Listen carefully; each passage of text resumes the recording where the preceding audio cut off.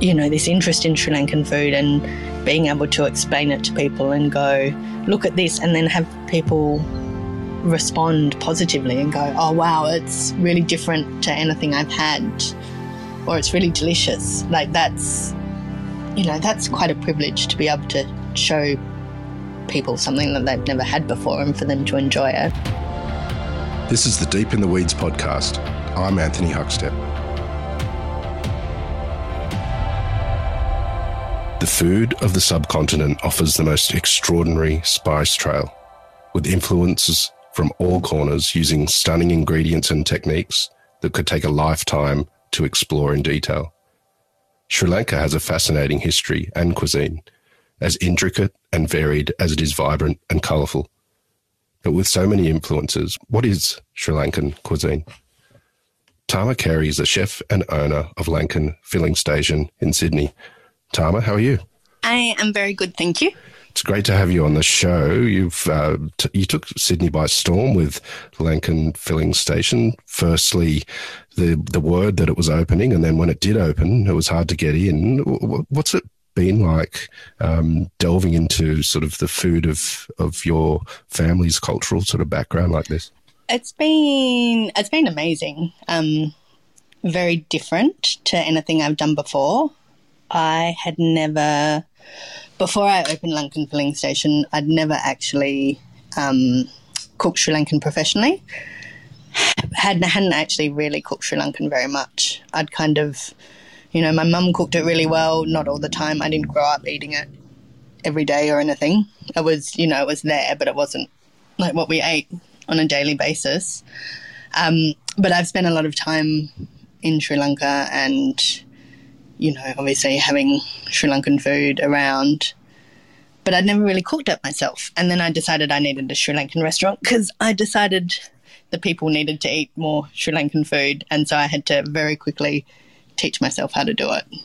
Well, I think a lot of people did, and thank God you did, because it was extraordinary what you did create. What was it like for you delving into different recipes and techniques and immersing yourself in that world leading up to the opening?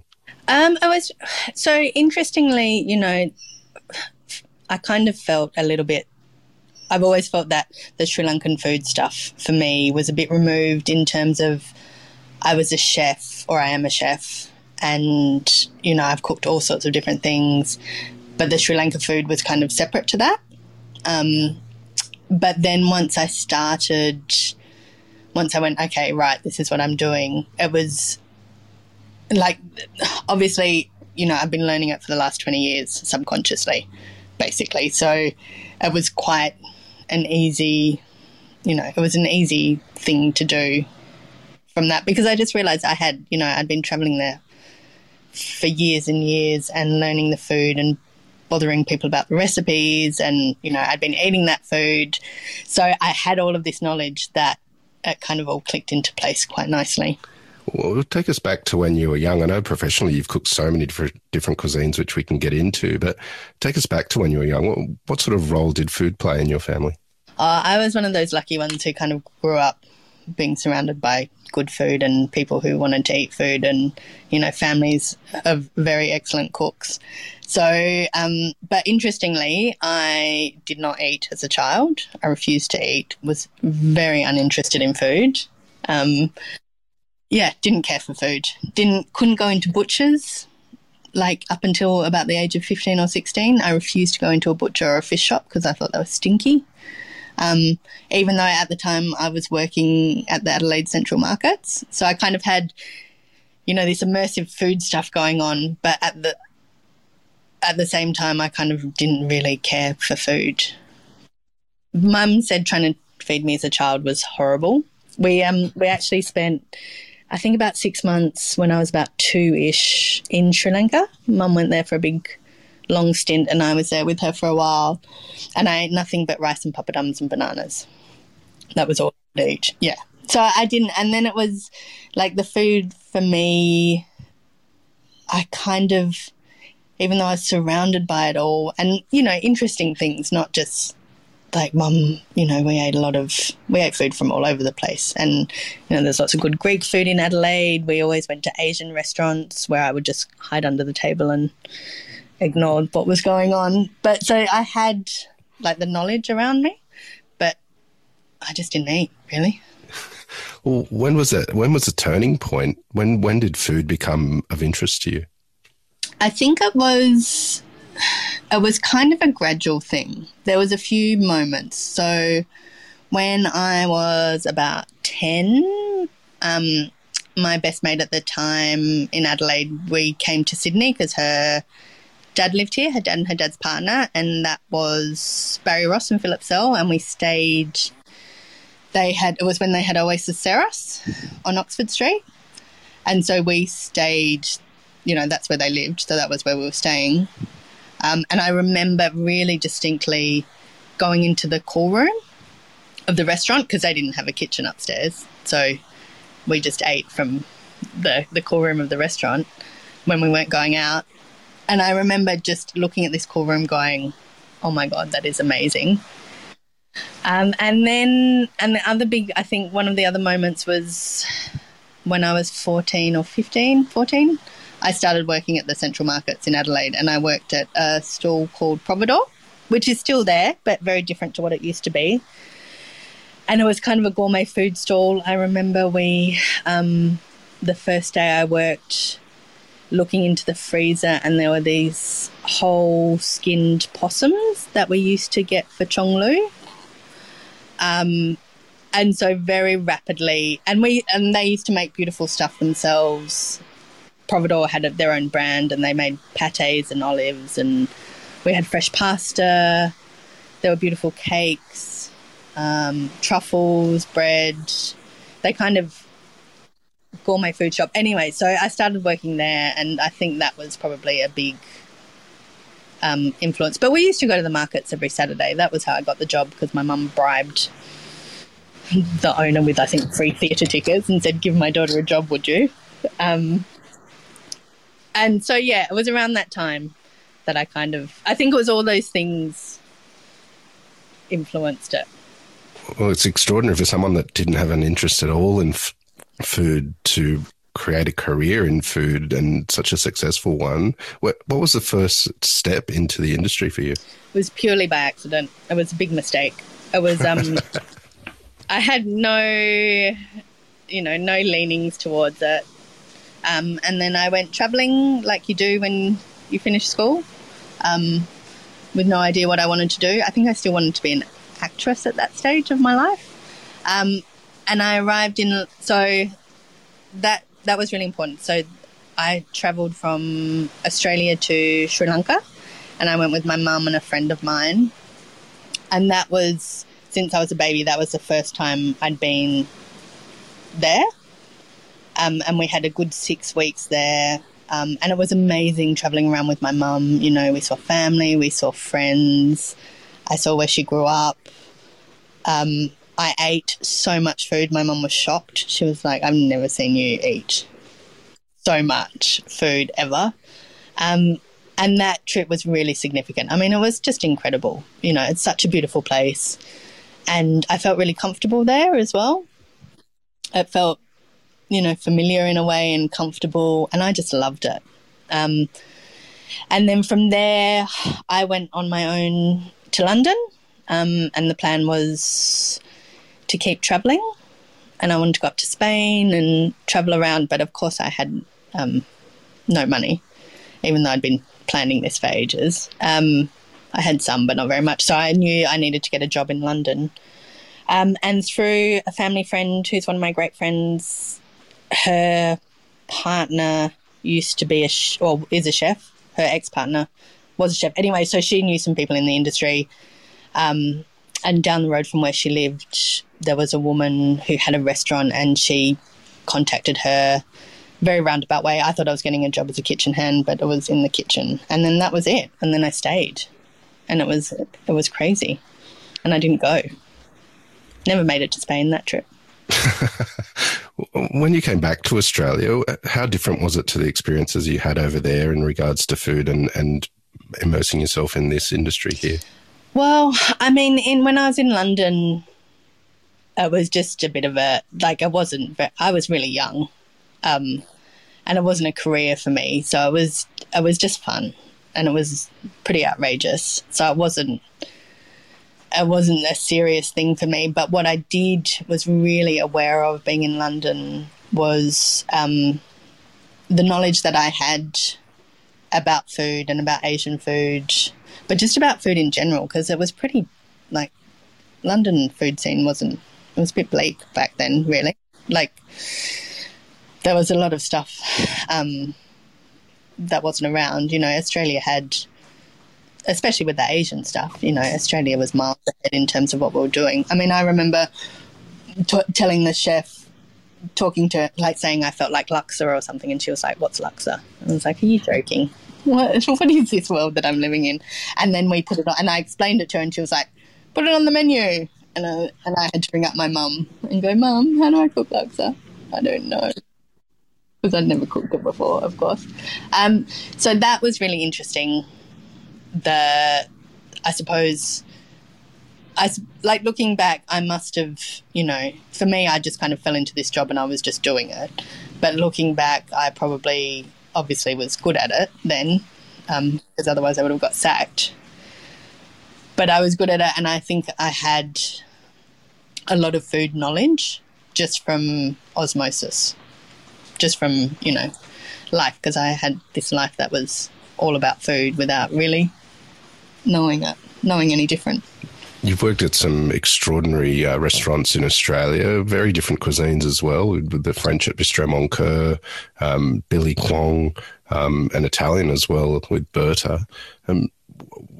What did you get out of those cuisines and experiences? Well, also, I mean, each of those jobs was really distinct for me and really, like, fundamental to my learning, because, I mean, I never went to TAFE, so I didn't have any formal training at all. And so when I ended up back in Australia, and eventually in the kitchen at Bistro Mon Coeur, I mean, one of the things that kitchen taught me was, how to be in a formal kitchen, because where I was in London was pretty loose. And so, Bistro Mon Coeur was amazing for the food. Then was just so delicious, and it taught me how to be in a kitchen. It taught me, the fundamentals of French cuisine, which I think is really important to learn and to know. And there are flavours from my time there, which I can still taste and which I still refer back to, like, such strong flavour memories. And I use, there's still recipes from there that I use, versions of, that I've folded into my repertoire of stuff. So that was really important. And then Billy Kwong was where I really decided that I wanted to be a chef and that I loved restaurants, because I'd fallen into this thing, and obviously I showed some aptitude to it, but it wasn't until I was there that I went, oh yeah, this is really what I want to do. And that was all about, it was about the produce, it was about the way the restaurant was run, it was about the people, it was about all of it, really. It had an incredible alumni from Billy Kwong. What was it like working with Kylie? Oh, Kylie's amazing. She's very passionate, which is just an incredible thing to witness. And, in terms of ingredients and produce and loving her job and it being this home for her and her friends and her staff, and, producing this amazing food. And what she was doing at that time was pretty incredible when you look around at what, has come after that, in terms of, people cooking that kind of, doing that Asian thing or food from your culture, but doing it in a way which is very Australian as well. Do you have any stories from your time at Billy Kwong? There's just so many incredible chefs have come out of that tiny that tiny little establishment. Yeah, it was amazing. I was there for nearly 5 years. And, the people who I worked with there, a lot of them are still some of my closest friends. I mean, Matthew Moo, he's my partner, and that was where we first met. And that was, almost 20 years ago now. So it was a really excellent group of people. Obviously there were peaks and troughs over 5 years, but there were moments there where there was just so much talent in that kitchen, and it was a joy to come to work, and it was so much fun. Like, being that busy and cooking delicious food and using beautiful produce, it's kind of the peak of what you really aim for, I suppose, in a restaurant. And we were there for it, and it was amazing. Tell us about Berta, the transition from cooking Chinese food to an interpretation of Italian cuisine down a little laneway hidden away in the city. Berta was amazing, but what was it like for you as a head chef for the first time? It was really good. I mean, so I left Billy Kwong and kind of didn't have anything lined up. So I had a couple of years out in the wild where I was just, helping out and doing some consulting and doing some parties and just doing bits and pieces. And one of the bits and pieces that I was doing was I started doing a few shifts at Vini, which was Andrew's first restaurant, because I used to go there for lunch and I lived around the corner. And I remember having a chat to him one day because I knew him because he, funnily enough, did a trial at Billy Kwong when he'd first got back from Italy before Vini. And so that's how I'd met him. And we'd offered him the job, but he was like, no, which was lucky because he went off and opened Vini. So I kind of knew, I didn't know him that well, but I knew him enough, and I was telling him my problems, like freaking out, like how I was going to pay my rent. And he kind of said to me, we can give you 2 shifts here a week if you like. And that was great because for me, just those 2 shifts gave me enough security to know I could pay my rent every week because I was living on my own. And, so that made it all a little bit easier. So I started doing bits and pieces there. Of course, he pulled me in and I ended up, I think Dan went away on holidays, who was the head chef, and I ended up having to work there for 6 weeks. And I kind of got more and more sucked in. But then it was when he was looking at the Berta site and thinking of opening another restaurant. And so a couple of years in, he kind of said, so I'd been hanging around Beanie for a bit, and then he told everyone that he was going to ask me if I wanted to run it, but he didn't ask me. So when he eventually got around to asking me, which is just a bit of a chibe thing to do, I was like, yeah, sure, I'll do it. And he's like, it has to be Italian. And I was like, okay, I can do that. Me, of course, going, yeah, of course I can do that, fine. How hard can it be? But for me, Berta was just amazing in terms of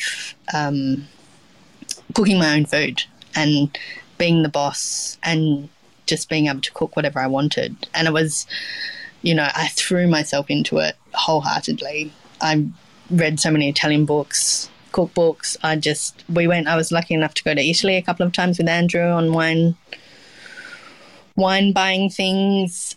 So it was pretty full on, and we did the Sagra dinners, which were the once a week. We would each week there was a new ingredient, and I'd base a whole dinner around that. So 3 or 4 antipasti, a mid-course, a primi, usually a pasta, main course and a dessert, and they were quite ridiculous. And I did a new one every week, and I changed the menu every week.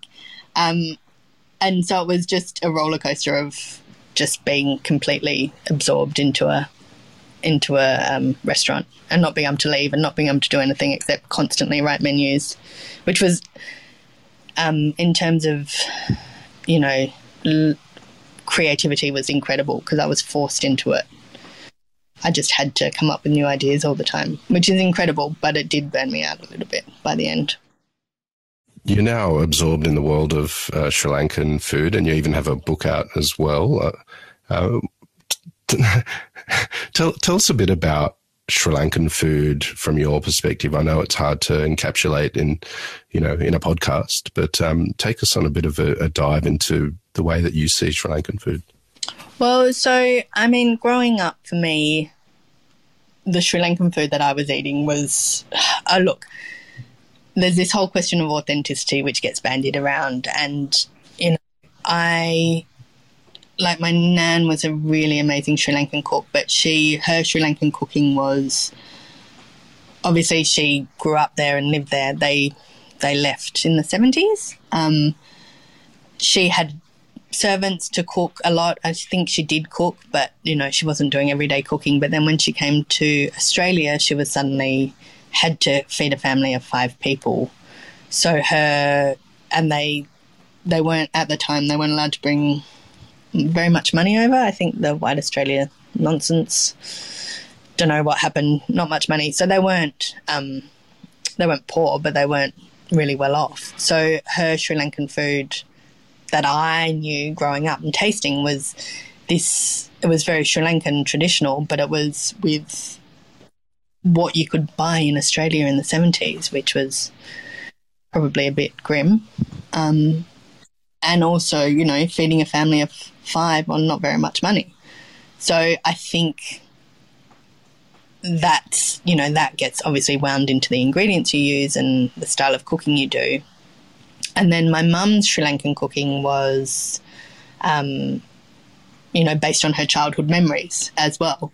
So I had that, and then I had, travelling to Sri Lanka and tasting the food there. So there's all these, just in my Sri Lankan world, there's a lot of different influences, but then you look at the country as a whole, and historically you look at all the influences they've had, and they've had the Dutch, they've had the Portuguese, they've had English, there's heaps of Chinese food there. I've got a great theory about Sri Lankan food being like Thai food in terms of balance and flavour, the freshness of Thai cuisine. But there's so much there, and that's part of the reason why I wrote the book, because I think, why would you know that? No one would know that, because why would you?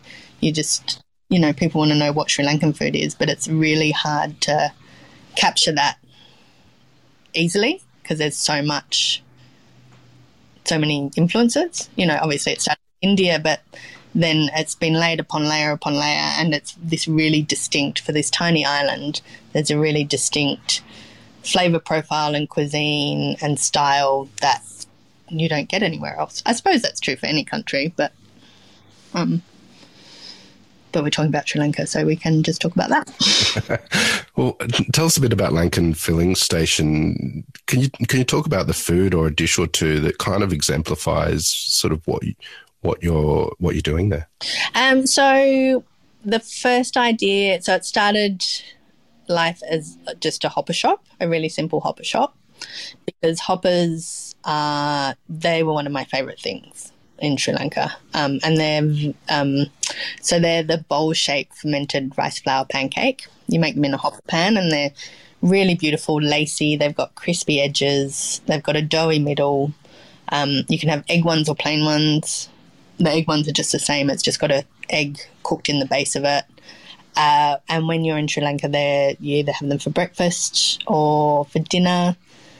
They're kind of a bit of a street food. Like, they'll have hopper stalls on the side of the road where you can buy a pile of hoppers and take them home and eat them with curries that you've cooked at home. Everyone's got a different recipe for them. Everyone searches for the best hopper. People are very opinionated about hoppers. Some people like the crunchy, crispy outer bits. Some people like the doughy middle bits. They can be really delicate. They can be a little bit denser. And traditionally, more often than not, you eat them just with sambols. Like, if you go out, you stop at a hopper stall and they'll have hoppers and kata sambol, like one sambol, and that will be what you eat. And you just eat, you'll start with an egg hopper, then you'll just eat plain hoppers, and you'll just keep going. And that was what that was the centre of Lankan Filling Station. But then, of course, it grew into a restaurant because I needed to have martinis on the menu and all the curries. And stuff. So it is, the food is all based on family recipes and recipes I've learnt over there. In terms of technique, it's probably more, based on my knowledge of cooking, so it's a little bit different. But for the most part, we're pretty traditional, and I just wanted to, showcase. It's only like a tiny bit of Sri Lankan food. There's so much more, but we're just trying to show an array of some of the things you can have there. But then, using Australian ingredients and slightly different techniques because we're a restaurant in Australia. Lunken Filling Station opened before the pandemic, but it's been a crazy couple of years for so many people. What sort of impact has it had on you? Well, same for everyone, I think. It's been pretty full on. I mean, we were only open for just over a year before it happened. So anyone who's opened a restaurant knows that, that's not enough time to get your feet firmly on the ground. It's, that first 6 months is always crazy. And then by that year period, you're just slowly beginning to understand it. And then suddenly a pandemic hit and, it was bewildering for everyone, I think, especially that first bit that happened was very uncertain and pretty scary.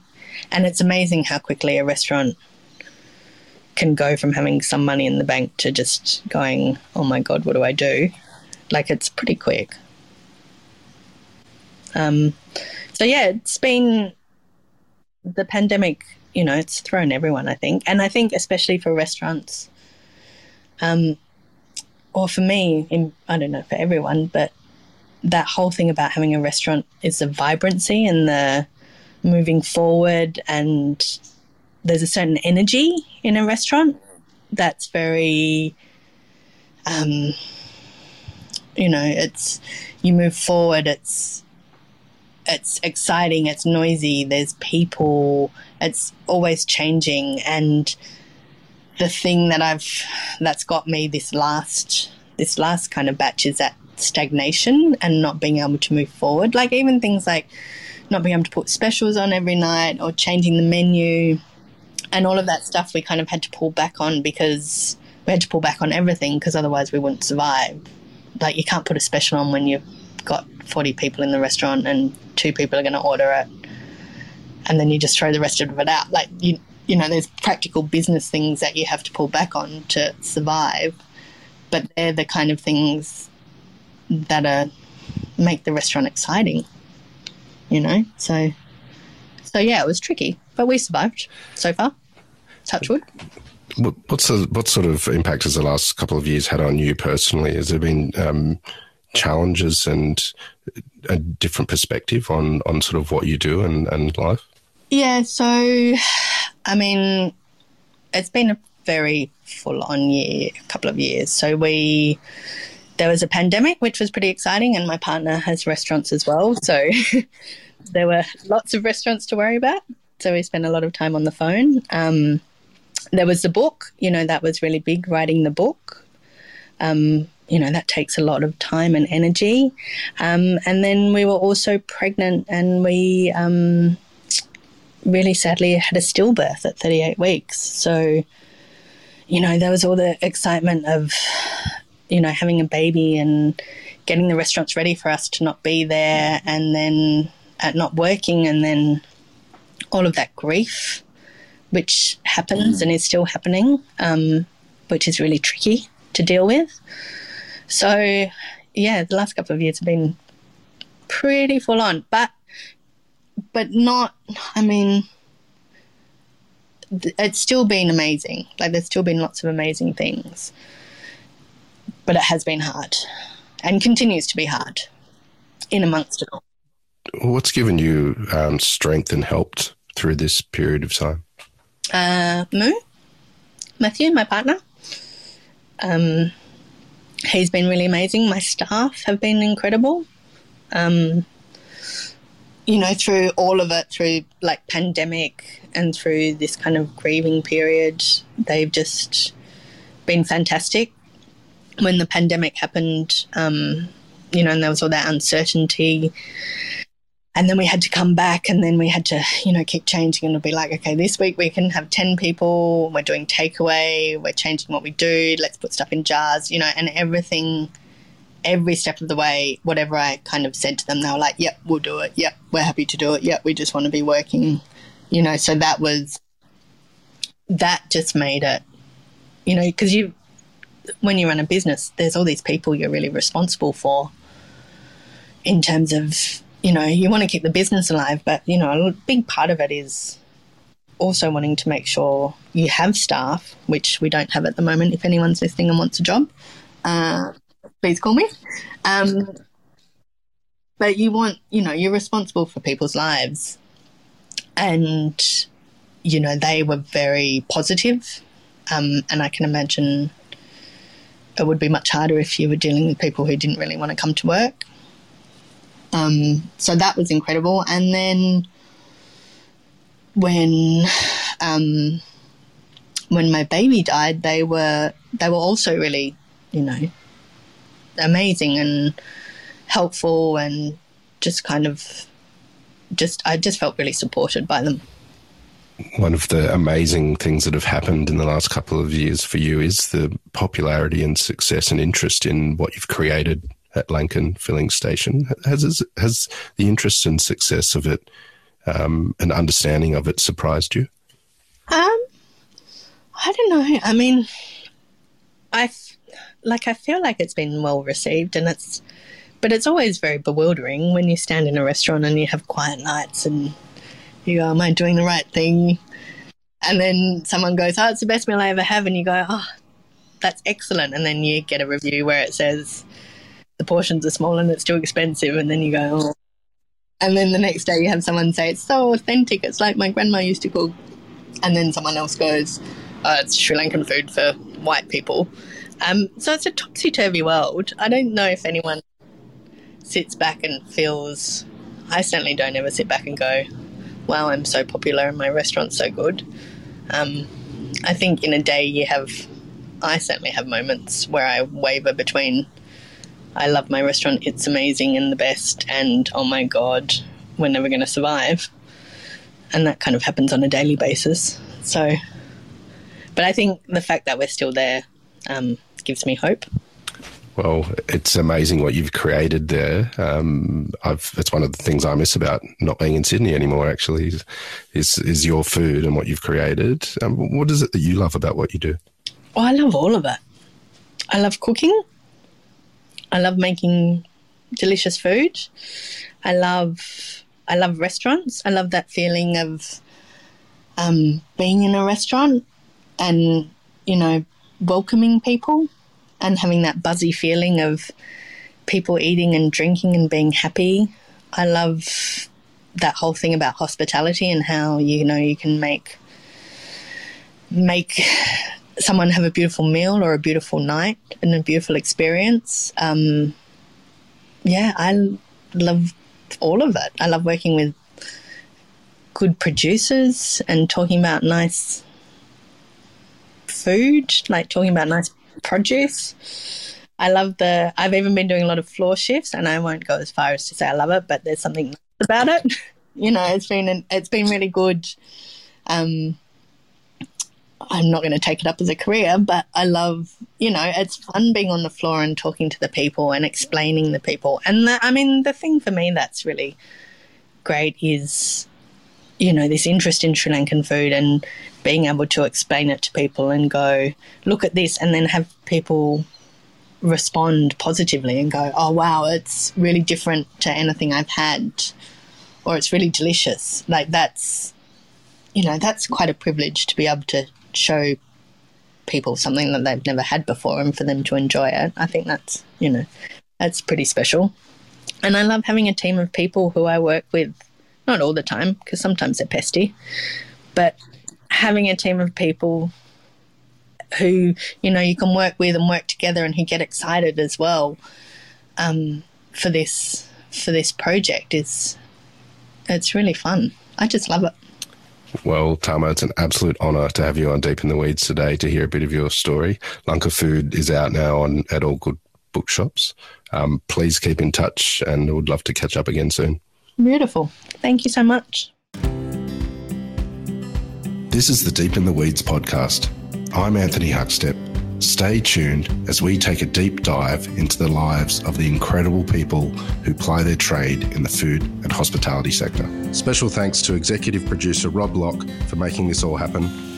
Follow us on Instagram at Deep in the Weeds Podcast, or email us at podcast@deepintheweeds.com.au. Stay safe and be well.